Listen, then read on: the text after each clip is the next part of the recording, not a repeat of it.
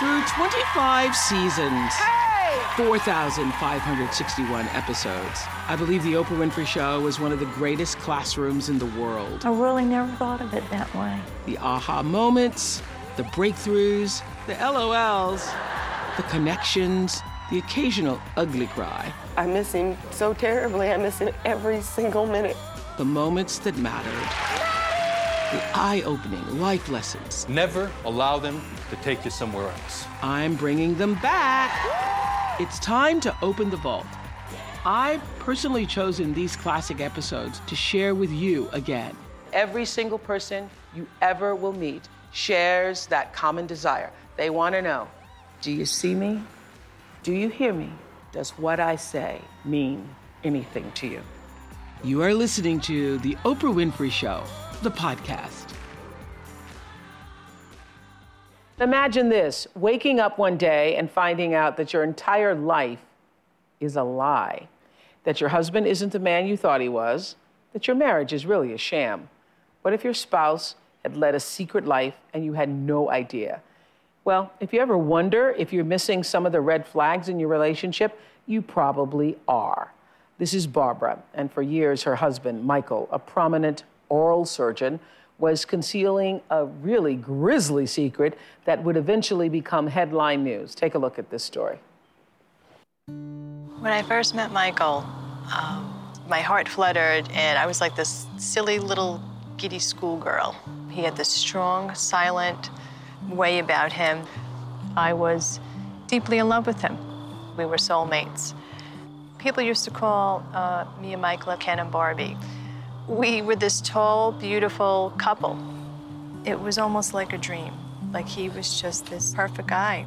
He exuded this strength. Michael had a thriving dental practice off of Fifth Avenue in New York. He was a family man, a father of two, who enjoyed his upscale suburban life. My husband was on a great track, a very successful path of a business that helped others.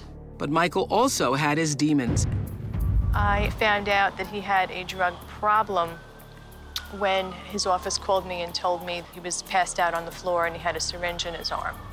He struggled with drug addiction and eventually lost his medical license because of it, and that was just the beginning. It was July of 2000, and he never came home. So about midnight, I decided to put my kids in the car and to go look for him. I came upon flashing lights, and I saw Michael standing there with the policeman on each side of him, handcuffed and being pushed into the patrol car.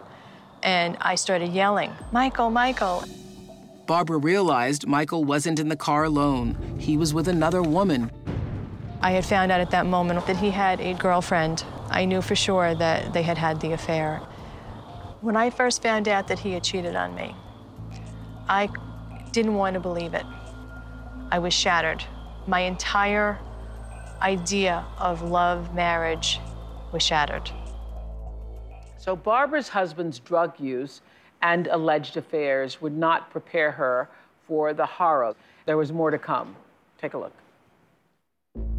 After losing his medical license, Barbara's husband, Michael Mastromarino, started a business selling body tissue for transplants and bone grafts. She thought he was back on the fast track, making more than $4 million in 4 years. What Barbara didn't know was that what started out as a legitimate business had turned into an illegal operation, and the police were closing in.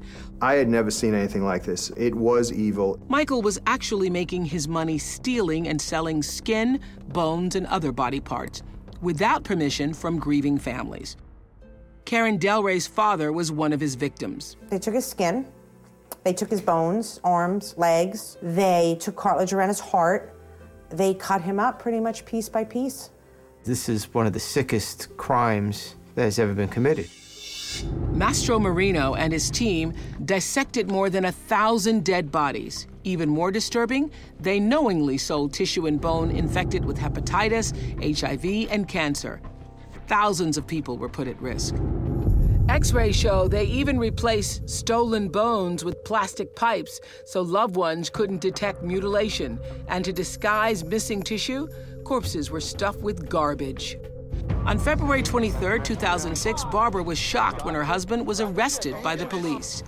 Despite the charges, she stood by Michael's side. He was my husband. I've lived this life with him. He told me he was innocent. I believed him. Barbara's never spoken publicly about this until today. You believed him then. What do you now believe or know? My life with him was an entire lie. Everything that I believed wasn't so. Everything is not sacred. And when you find out the truth, Barbara, does it make everything that was feel like a lie? So when you find out the truth, Yes. does it make all the good times also feel like a lie? All of my memories are not sacred. They're all not so. They're not so. I looked through pictures upon pictures, and all of them don't mean what they used to. They're all a lie, and you know, I just want to be able to help women out there be able to avoid my pain. Okay. How could we or other women have helped you at that time if, in fact, you're in love? You not only are in love, but you believe that this is your soulmate. What could anyone have said to you or shown you? I can say that as friends and people around you that love you and do see something, keeping it from your loved one is not, or your friend is not the wisest thing for them. You know, I think sharing what you know, whether they may not want to hear it, is just make sure that... So you think other people knew things and could have Absolutely. shared? They knew. Yes. Like what? They had maybe seen him with another woman because there were several affairs. And that's what I've heard so many women say is so shattering, is to know... Actually, when I was talking to Elizabeth Edwards about her husband, John Edwards, she said one of the most painful things was recognizing that everybody else knew. Other people knew. And so you're walking into the office, they all know, so that betrayal becomes multiplied. Yes, but I always held on to my dignity, and that's something that every person, not just women, every person should do, is hold on to their dignity when they feel that they've been betrayed. Yes. Absolutely. So this was a twofold. So you're going out to look for your husband. Why were you going out to look for him? You put the boys in the car and you said you went out to look for him. Why? There was a little bit of suspicion about his affair. Michael was supposed to come home that night and actually speak to me. And we were supposed to talk things out a little bit. I knew he was having problems with a drug, but he didn't come home. And I felt, you know what, I'm going to go out and find him. But I was saying it's always a bad moment. We were just talking about this other day. It's always a bad moment when you are in the car yourself going to follow somebody or going to find out if they are where they say they are, because it means the trust has already been broken, right? Yeah, and it was funny because I wasn't sure until I was going to find them and see them together, and I almost felt like I was betraying him because I was sneaking around behind his back because that wasn't my way. Because it then makes you become somebody that you don't want to be. Right. The lies do. The lies do. So the affair, let's set the affair aside. When the charges were placed against your husband for these heinous crimes, you were one of those women that we see on TV standing by their man. You're standing up and saying, you know, what, I'm his wife. Why? Because, but you'd already been betrayed, right? I had been betrayed, and I thought he made a mistake. I did not know at that time that he had cheated on me from the moment we were dating. So, of course, I didn't see all the signs that most women would try to find. I didn't see them. So you thought this woman or this woman, Yes. You had discovered that affair, and you all were going to try to make your marriage work after that affair? He begged me and said that until his dying breath, he was going to try to get me back. Okay. And every woman wants to hear that. Right. And so you're moving forward with your marriage and trying to make it work. And so what did you first think when you heard these charges for these heinous crimes? I actually thought that he could be innocent because as it happened, he actually told us that he could be the fall guy for someone else, as his records were confiscated from his office and things were seized. he actually told us that he was probably the fall guy for someone else. So he always had a story. As we went, he lied to his attorney, he lied to me, he lied to everyone that crossed his path, actually. So, Yeah. this is where I used to live. I feel so much anger that all this has happened. When I look at this house, I have a lot of very painful memories. It brings back a feeling of false security, false happiness. The house was beautiful. There was about 8,000 square feet on 3 floors, and it was a great life. It was very, very easy. It was secure. Michael's arrest left Barbara in financial ruin. She was forced to sell her home. Some of the money from the sale went to pay her husband's legal fees. The rest went to his victims. Right now, we're at my storage unit. This is my past life right here. When I look at these things here, I think of how I was led into this life with Michael. And to make him happy, I spent all this money that could have gone to my children's future. So I'm here with Barbara, whose ex-husband, Michael, led a secret life. He made millions cutting up stolen corpses and selling them illegally. Karen Del Rey's 74-year-old father, James, was one of Mastro Marino's victims. She joins us on Skype from Hazlet, New Jersey. And Karen, you've been listening to Barbara. Yes, I have. Yeah. What do you want to say? You know, you made millions, you and your husband made millions of dollars, and on victims such as my father and my family, it's hard to sit here and listen. I know that you sound like you don't have any closure. You know, what was done to our father cannot be undone. This wasn't like a stranger broke in my home and stole a ring. You know, they stole parts of my father, my family, my memories, all of it. And what do you want to say to her? Karen, I want to tell you that I cannot apologize for Michael. He made the decisions that he did, and I did not know what was going on. But I can apologize from my heart to all of you.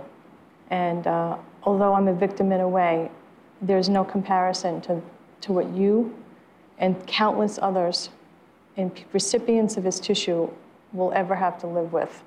There's no comparison of what you have to face, and the desecration that your father, the memory of your father, and the recipients, they have to live with the fear of not knowing if they're going to be sick the very next week because of Michael's crimes.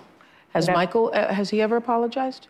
I believe that I wasn't at court, but I believe he did that in court. I'm not sure. Yeah. I believe he did. Michael is only sorry when he's caught. When he's caught. Yeah. Yeah. And that goes for everything he's done. Karen, how did you find out that your father had been so desecrated? I got a phone call from a detective, and they had asked me if I had signed an autotomical donation and if I had a brother, Victor. And I told her, no, I never did. My dad had lived with me, and I had made all his arrangements. And they came to my office the next day to show me paperwork. And in my horror, they made up that I had a brother and forged a death certificate, forged what he died of, forged the time he died. Everything was changed on it. Uh-huh. It was a hard thing to find out. Explain to us how that Michael was able to get your father's body then. How did that happen? Was he working with funeral homes? How did that happen? My dad was a Korean War vet, and he was very specific as to what his wishes were. One of the things that is hard for me is that I made promises to him that I can't even keep anymore, because one of the things he didn't want was an autopsy. And my dad was a direct cremation. And what had happened was I contacted a local crematorium who I guess had partnered with a funeral home in Newark, and they went and picked up his body. He died at a hospital, and they picked up his body, and I had the opportunity to talk to the person who harvested my father. He's been pretty much the only person that has ever given me answers. I went to visit him in jail and found out exactly what they had done, and just it was it's just been a nightmare. Yeah. It sounds like a nightmare. It sounds like a nightmare. And so we can only say, you know, I'm sorry sounds so hollow and shallow, but we're all sorry that your family had to go through this. It's just, it is a heinous, horrible nightmare.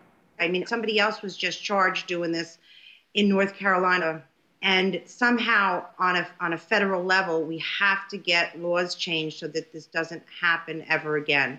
And I think at that point, maybe I'll have practical closure, that I know I made some differences, that no other family has to go through this. But emotionally, I don't think there'll ever be closure. Thank you, Karen. Thank you for talking to us today. So Barbara's husband, Michael Mastromarino, pled guilty to body stealing, forgery, grand larceny, and corruption. And he's serving 25 to 75 years in prison for his crime. So when he pled guilty to that, what did you then think? At that point, I basically, I knew that he was guilty. And having gone to the DA's office to meet him, he had admitted everything to me. And I had asked him why. And he told me it was greed. And he just said greed? He just said it was greed. I got greedy, and you know, he really didn't give much of an explanation. I mean, everything from him I've come to know is a lie. So at that point, I just knew that I needed to get away from him. How are your boys? How are your sons? They're doing well, thank you, as well as can be expected. And my older one does not want to speak to him, which is understandable. And my younger one, as long as mommy's around, he's okay. He's going forward. They're both going forward in their lives. And I would say that I've told them on different occasions, just if you want to see Daddy, I will make sure that you can. I'll take you. I'll never keep you from him. And I will never force you to go see him. So far, they both have not wanted to write him or see him. That may change in the future, but... How long has it been since he's been in jail? He's been in jail for 2 years, and my eldest son had actually visited him in Rikers. And he wanted to go see his father, not to tell him he missed him. He wanted to know why. Why he did this to his family. Why he did this to his family. He sat and he asked his father, why? Why'd you do it, Dad? Why did you cheat on Mommy? Why did you do the drugs? Why did you do the crime? And he just said 4 simple words, I made a mistake. No elaboration, nothing. And I was furious. That's what he said to his son. Yes, I was furious. And I actually asked him right in front of him, I said, that's all you have to say. That's it. I made a mistake. And he just didn't elaborate. He said he was sorry, and that was it. So, you know, one of my favorite lessons is from Maya Angelou, who said to me years ago, when people show you who they are, believe them the first time. And she said, baby, that your problem is it takes you a few more times. But if you would believe them the first time, like when somebody lies to you, that means that person is a liar. When somebody cheats on you, it means they are capable of cheating. They are people who are capable of being deceitful. What are the red flags that you saw then that you would know now? He used to, there was a point where he always went out at night. He loved the nightlife. He was always a homebody, and all of a sudden he liked to go out. He had different shoes that I never saw him wear. It was the trendy kind of shoes, and he was always this straight kind of guy. The problem is Michael was a surgeon. So it was very difficult for me to see the signs. He was always on call. Yeah. So, you know, I would say if things look out of the ordinary or things become more frequent, and that's what happened. Things are becoming more frequent. And I would see all these signs, and I'd talk to him, and I'd ask him, and I'd think I'm crazy. He'd tell me, Barbara, you're crazy. I'm here as much as I can be. And he always tried to talk me into him not being that guy, that doctor that cheats, or that husband that cheats. And I always used to see little signs of like the feeling, not even like a sign, but like a feeling. Yeah. And I should have followed my instinct. Follow your instinct. Yeah, basically. Feelings are powerful. Yes, absolutely. Yeah. Thank you, Barbara. So what would you do if you found out the person you love was living a secret life? The stories you're hearing today are extreme, but if every now and then you feel a little red flag in your relationship, remember Julie. We were together about 16 years. The first time we met was a holiday party, Christmas time. And then a few weeks later, I went to a different party, and there he was again. It seemed like it was meant to be. He was very charming, very outgoing. He was sort of the kind of guy that, lights the room up. We got married about 3 years after we'd met. When I look at this picture, I remember I was incredibly in love, and he looked really handsome in his tuxedo, and it was a great day. And then we had our daughter. He was a very loving dad. He was very affectionate and very fun. He hadn't been feeling well for a few days, and one morning he got up. It was a very ordinary day, and I was down in my office, and then I heard a thud. And I found him in the kitchen. He was on his back on the floor, and he was still breathing.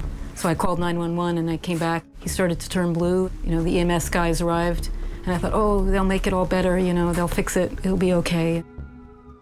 We got to the hospital, and they were telling me he died. I couldn't fathom it. I just remember I fell on the ground. I was screaming. I felt like everything that I had, all the ways I had defined my life were going to change. I felt very lonely almost immediately. He'd filled up the house with his big personality, and suddenly the house felt very big and empty. What Julie didn't know was that her nightmare was just beginning. Here's what she found out just a few months after her husband dropped dead. 6 friends came to the house to help make funeral arrangements. They went to his computer to see if they could find his address book. His email was on, and emails started coming in. And they opened them up and saw that they were from women. It was very apparent from the content that these were women that he was involved with, that he was having an affair with. When I found out about these women, I was completely enraged, and I wanted answers. I got on the phone and called them up. One of the women I called, I spoke to her briefly. They had some kind of affair. I felt a bit cheated in the sense that she wasn't being honest with me. I got in touch with the next woman. She was a mom like me. She was actually very forthcoming. She was very similar to me. She even looked a bit like me. I contacted the third woman. She lived in Argentina. I learned that he really needed to sort of create stories about himself. The next woman was someone that my husband had met at the gym. She stepped right up, and her responsibility for it. He had a way of seeking out women who were very vulnerable. He's had a way of charming them so that they would feel very loved and appreciated. So Julie's head was spinning, but there was more. One of his affairs was her... The mother of my daughter's friend. Yeah. I saw her every day. She was in my house all the time. I was at her house all the time. My kid had play dates at her house and sleepovers. And in fact, the day I found out about these affairs, my daughter was actually at her house having a sleepover. And I had to go pick her up from this woman's house, which was really something. So your husband, was this 6 women, 5 women? All at the same time, or they were sort of interlapping? They were sort of overlapping, yeah. I mean, one of them, this one with the mother of my daughter's friend, had been going on for a couple of years at least, possibly a bit more. Yeah, so it was... So what are the signs that you didn't see?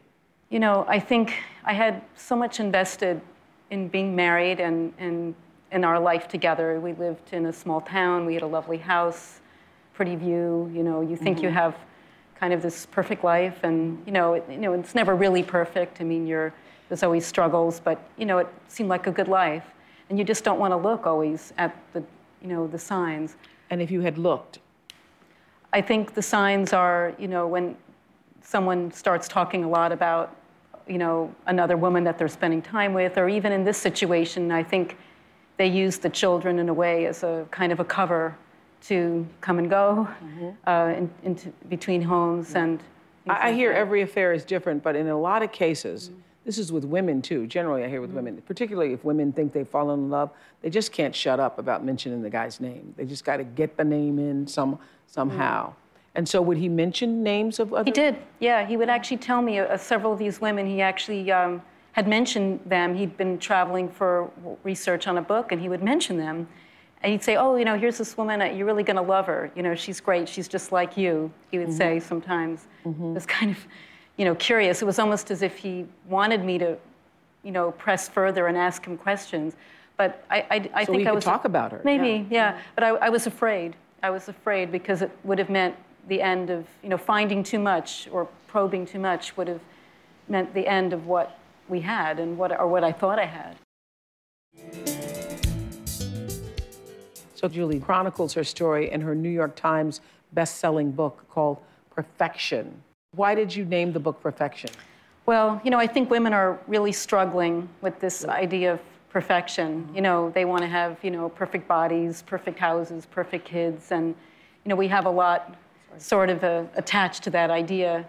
And I think in the end, I think it causes a lot of misery and shame, and women try to hide the parts of their lives or not look at the parts of their lives that maybe they're afraid aren't so perfect. So I wanted to find a way to redefine that word, perfection, see what else it might mean. Did that word come crashing down for you when you heard that thud in Sure the kitchen? did. Yeah.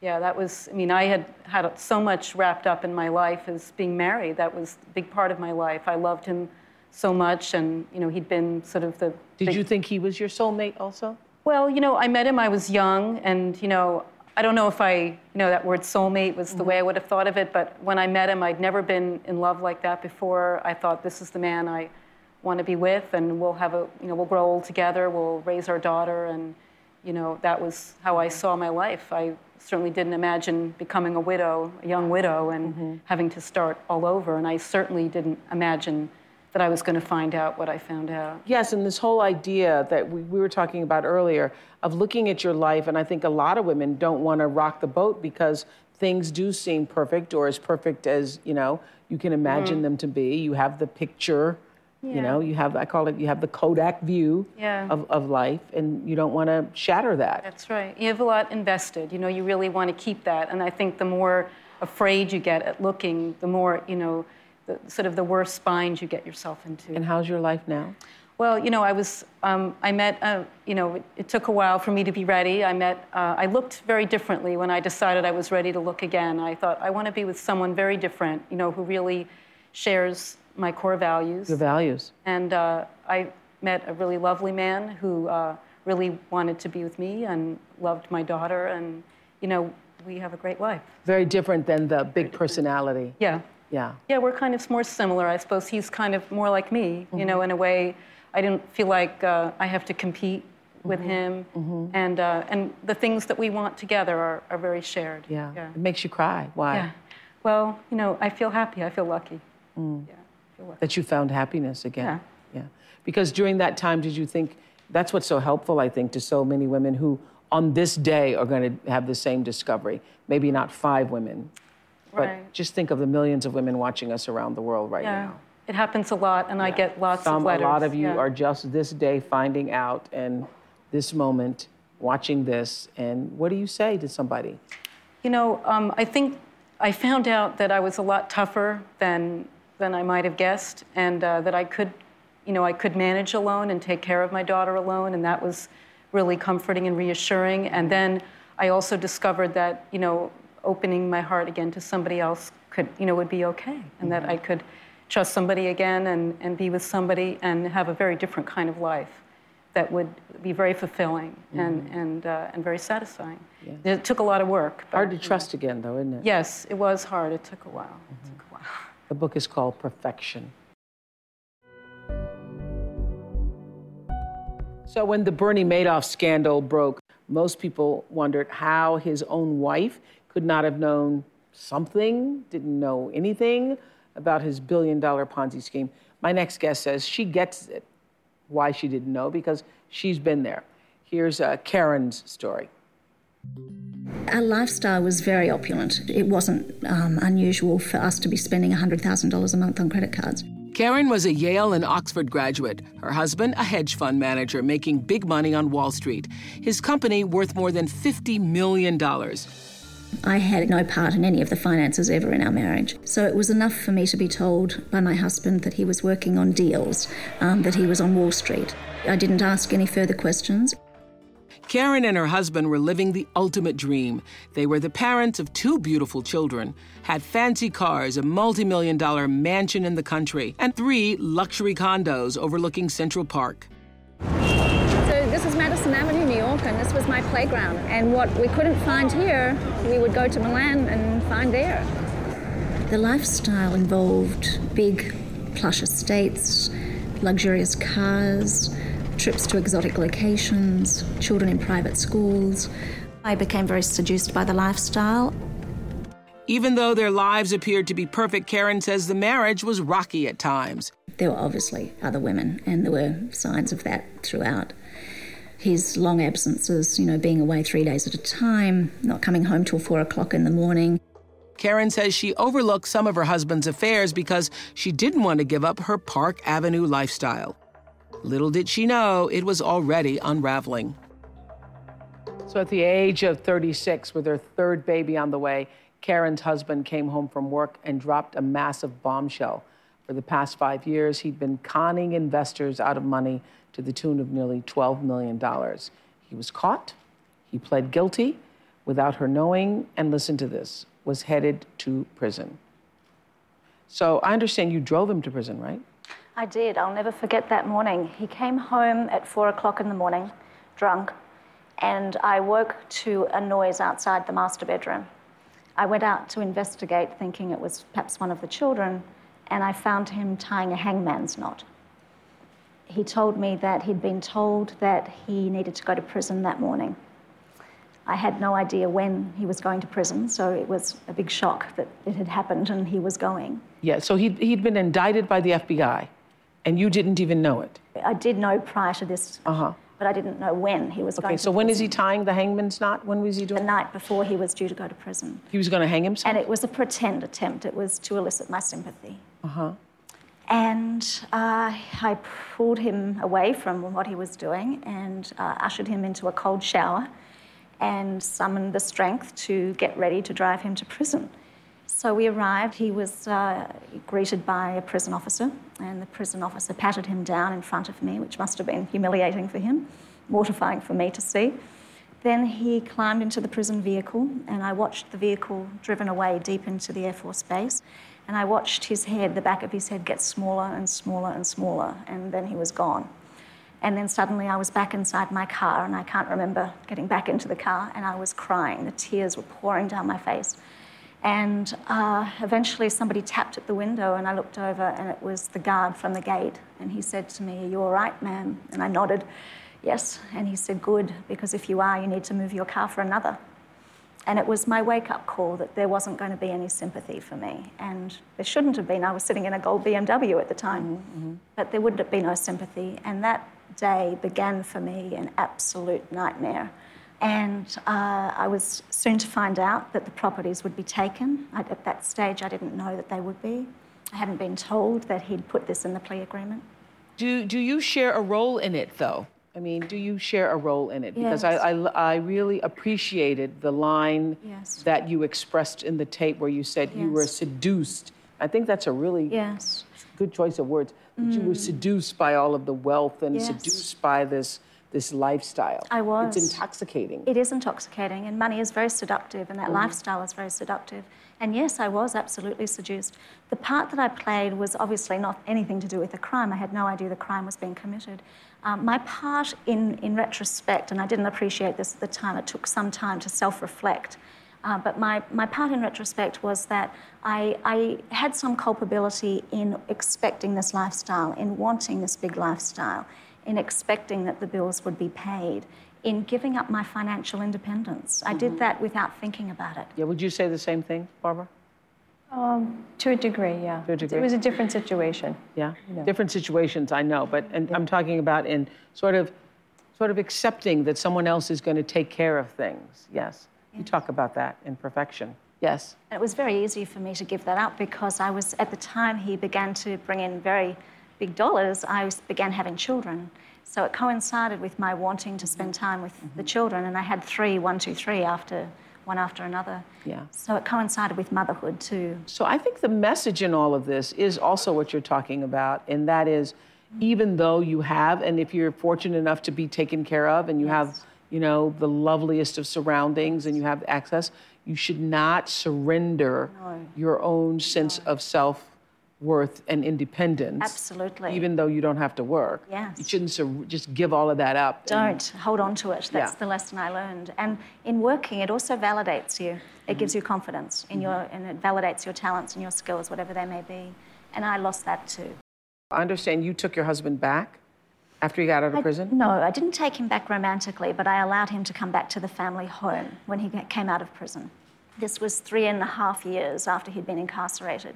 At the time when I took him to prison, I was so full of anger that whenever he phoned from the prison, I wouldn't let him get a word in edgewise. I was screaming at him, how could you do this to your family? How could you do this to your children? And that rage took up a lot of my energy, and I realised I had to let it go. And eventually I did, and there were a myriad number of issues that I had to work my way through, one of them working out how to support my children. And eventually, over time, I began to look at my marriage in a way a bit more sympathetically, perhaps, and wrongly, I suppose. But when he was writing to me at first, I wouldn't read his letters from prison because of the anger. But slowly, as I began to have some sympathy for his situation and to appreciate that he still is the father of my children, I did begin to read those letters. And in those letters, he was apologetic. He was accepting responsibility. He was talking about how he'd suddenly come to appreciate the value of his family. So when he came out, I felt terribly sorry that he had nowhere else to go. He was still the father of my children, and I allowed him to stay. He slept on the couch, but I allowed him to come back into the family home. And wrongly, that was a facade. I learned after about 1.5 months of him being out of prison. He could not keep up the facade, and he really hadn't accepted responsibility. He really wasn't sorry, and his family wasn't his priority. And the same patterns that had been there before started to re-emerge. You need that Maya Angelou lesson. I do. Yeah. Yes, we suffer from that same when problem. People show you who they are, believe that's them. who they are. Yes. That's who they are. So you had an epiphany about secrets in a relationship. I did, and I learned that there's never just one. Never. Correct. There's never just one. No. If there's one betrayal, there's almost always others. Yes. And so that lesson has come hard for you? When you realized the second time, after you allowed him home and he served the time in prison, and you believed in the letter, because you know what, when you're in prison, it's very easy to write a sympathetic letter. Of course, I appreciate. What else you got to do? Yes. To say how sorry you are and how much you understand, and really you're a different man and you saw Jesus and everything. You know, what else is there to do? Right. Well, I appreciate all of that now. You appreciate that now? Yes. So you're saying, though, you believed it at first. I wanted to believe it. What was hardest for me to let go was not the lifestyle, not the properties, not the friends. What was hardest for me to let go was the fantasy of my marriage. I wanted to believe in the fairy tale romance, that it was still there and still possible. That is such a brilliant thing that you're just saying, because I think for so many women and men too, who find it hard to let go, what you're really letting go is not what you had. Because what you had was a mess. Correct. What you're letting go is the dream of what you wanted to have. That's right. So it's letting go of the dream of what you hoped it could be. And that's the hardest thing to let go of, yes. And when I did let go of it, there was such clarity, there was such liberty. I felt free to be myself and to move forward. And until I got to that point, he was still holding me back. Would you say you were living in a fog? Oh, yes. During your marriage? Oh, yes. In 2 ways. Motherhood, I was in a fog because I wasn't getting very much sleep with 3 young boys. And the fog of affluence. The fog of affluence. And so you lose touch. And for me, you lose touch with reality. But for me, I also forgot that, hey, you know, I'm an educated woman. I know how to think for myself. I know how to survive on my own. And I'd forgotten those things. And it took this tragedy to wake me up. Would you say you'd lost yourself? I did. Completely lost myself. I know a lot of women watching you right now can get to understand that. Yes. How quickly do your rich friends leave you? Like that. Like that? That's what I hear. Yeah. They're gone. Yeah, like that. They're gone. Because they're like, don't come to me for money. No. Right? Well, no, that's right. They're very tight. And in my case, I was living in a community full of Wall Street wives. These were women who also probably really didn't know what their husbands were up to because they were in a wealthy enclave an hour north of Manhattan, and their husbands all week were in Manhattan, staying over in pied-à-terres. And so they didn't want to see what was happening to me because just like that, it could be happening to them. Well, thank you for joining us. Thank you very much, Thank Oprah. Karen. Thank you. And thank you to all of our guests today. Remember, somebody shows you who they are. Believe them the first time. Bye, everybody. I'm Oprah Winfrey, and you've been listening to The Oprah Winfrey Show, the podcast. If you haven't yet, go to Apple Podcasts and subscribe, rate, and review this podcast. Join me next week for another Oprah Show, the podcast. And I thank you for listening.